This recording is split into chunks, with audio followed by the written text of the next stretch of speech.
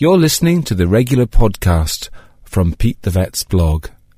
This was first broadcast on East Coast FM. Now the vet is here. That is Pete Wedderburn from Bray Vet, Old Connor in Bray. And Pete writes for local papers. You see him on TV3 and he's all over the place, except for when he's talking veterinary. And he's going to talk to us today about a story that's in the Mirror, first of all, Pete, about all these spiders. Really, as far as I can gather, somebody ordered lots of spiders, put them all into a house and abandoned the house and just left all the spiders in the house. It's a bit bizarre, isn't it? Is that the gist of it? Well, it seems that what happened was there was an abandoned house and somebody, the man who had been in the house contacted experts and when he vacated the property and told them that he'd left some spiders there. And when people went to check out the house, they found over 100 poisonous, like deadly type of spiders there. So it seemed that he'd been gathering these by ordering them on the internet, and spiders are very small and obviously light and easy to post. So he'd been buying these things and collecting them, and then he decided he didn't want them anymore, so he just left. So somebody else was left to tidy up the complications. And how do spiders sort of get on together when they have a big colony of spiders? I'm not sure if they're all living in one place or whether they're in separate little tanks or how he had them. I don't know. But generally, like any animal, spiders wouldn't necessarily get on well together. They might even attack each other. I don't know. It depends on the spider and it depends on the environment they're in. I wouldn't be big on spiders as pets. They're not exactly the most cuddly creatures. And they can be dangerous, not only because of their bites, but also some spiders have got, some especially have got little, they've got kind of very fine fur on them. So if you touch them, you get these little fine hairs on your fingers, and if you then rub your fingers in your eye, you can end up damaging your eyes. So, you're meant to handle those spiders wearing gloves of some kind. So I just think that in general they're more of a speciality than a pet for people to keep for just for a bit of fun. Of course, the concern would be that species like these might go wild in Ireland, and you might end up with a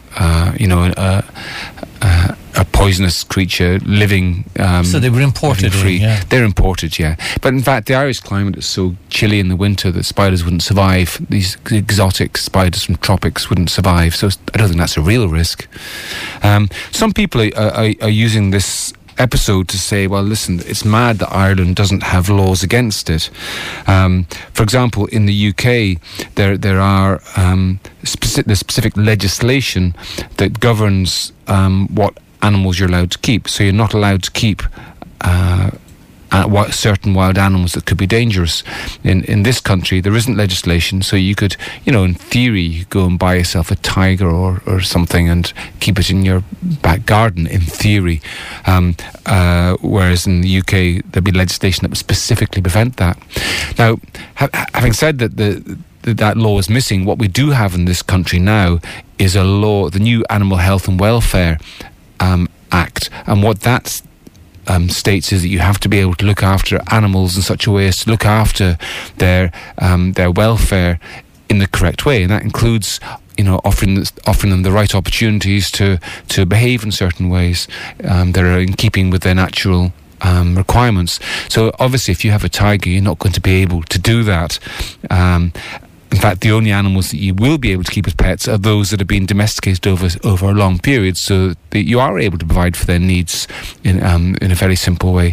So I think that that although there is no specific law against keeping dangerous wild animals, that Animal Health and Welfare Bill, it will enable the authorities to take action if people do keep inappropriate pets.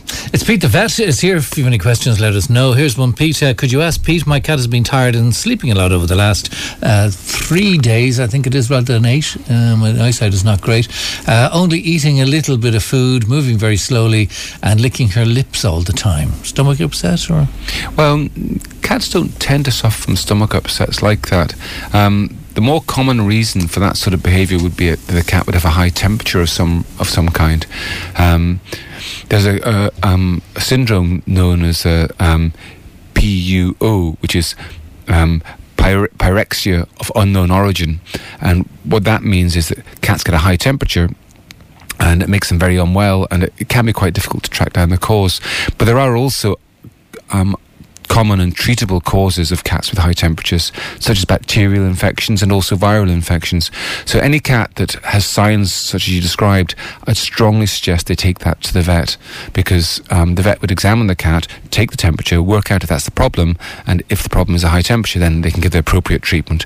Otherwise, it may well get worse, and that's what really. And after 3 days, should you wait for 5 days? No, look, if a cat stops eating and becomes dull for 2 days, I'd be saying you really need to go to the vet. If it was a mild passing minor issue of some kind, after 24 hours the cat should be back to themselves. So really 2 days would be the maximum, I would say, to wait. So definitely that animal should go to the vet. Okay, let's squeeze in one more here, Pete. A question for Pete. What could I put on the handle of a door to stop a large dog from eating and pulling out of it, wanting into the house all the time? Well, that's great. Yeah. I sympathise with your problem, but just to see the dog, very clever. Yeah? I know a lot of people who've replaced their lever doors with semi-spherical doorknobs, circular ones, so the dog can't actually open them. I'm not sure that's the case here, because dogs are very good at learning how to open doors with the lever. They just put their weight on the handle and pull it down, and the door opens for them.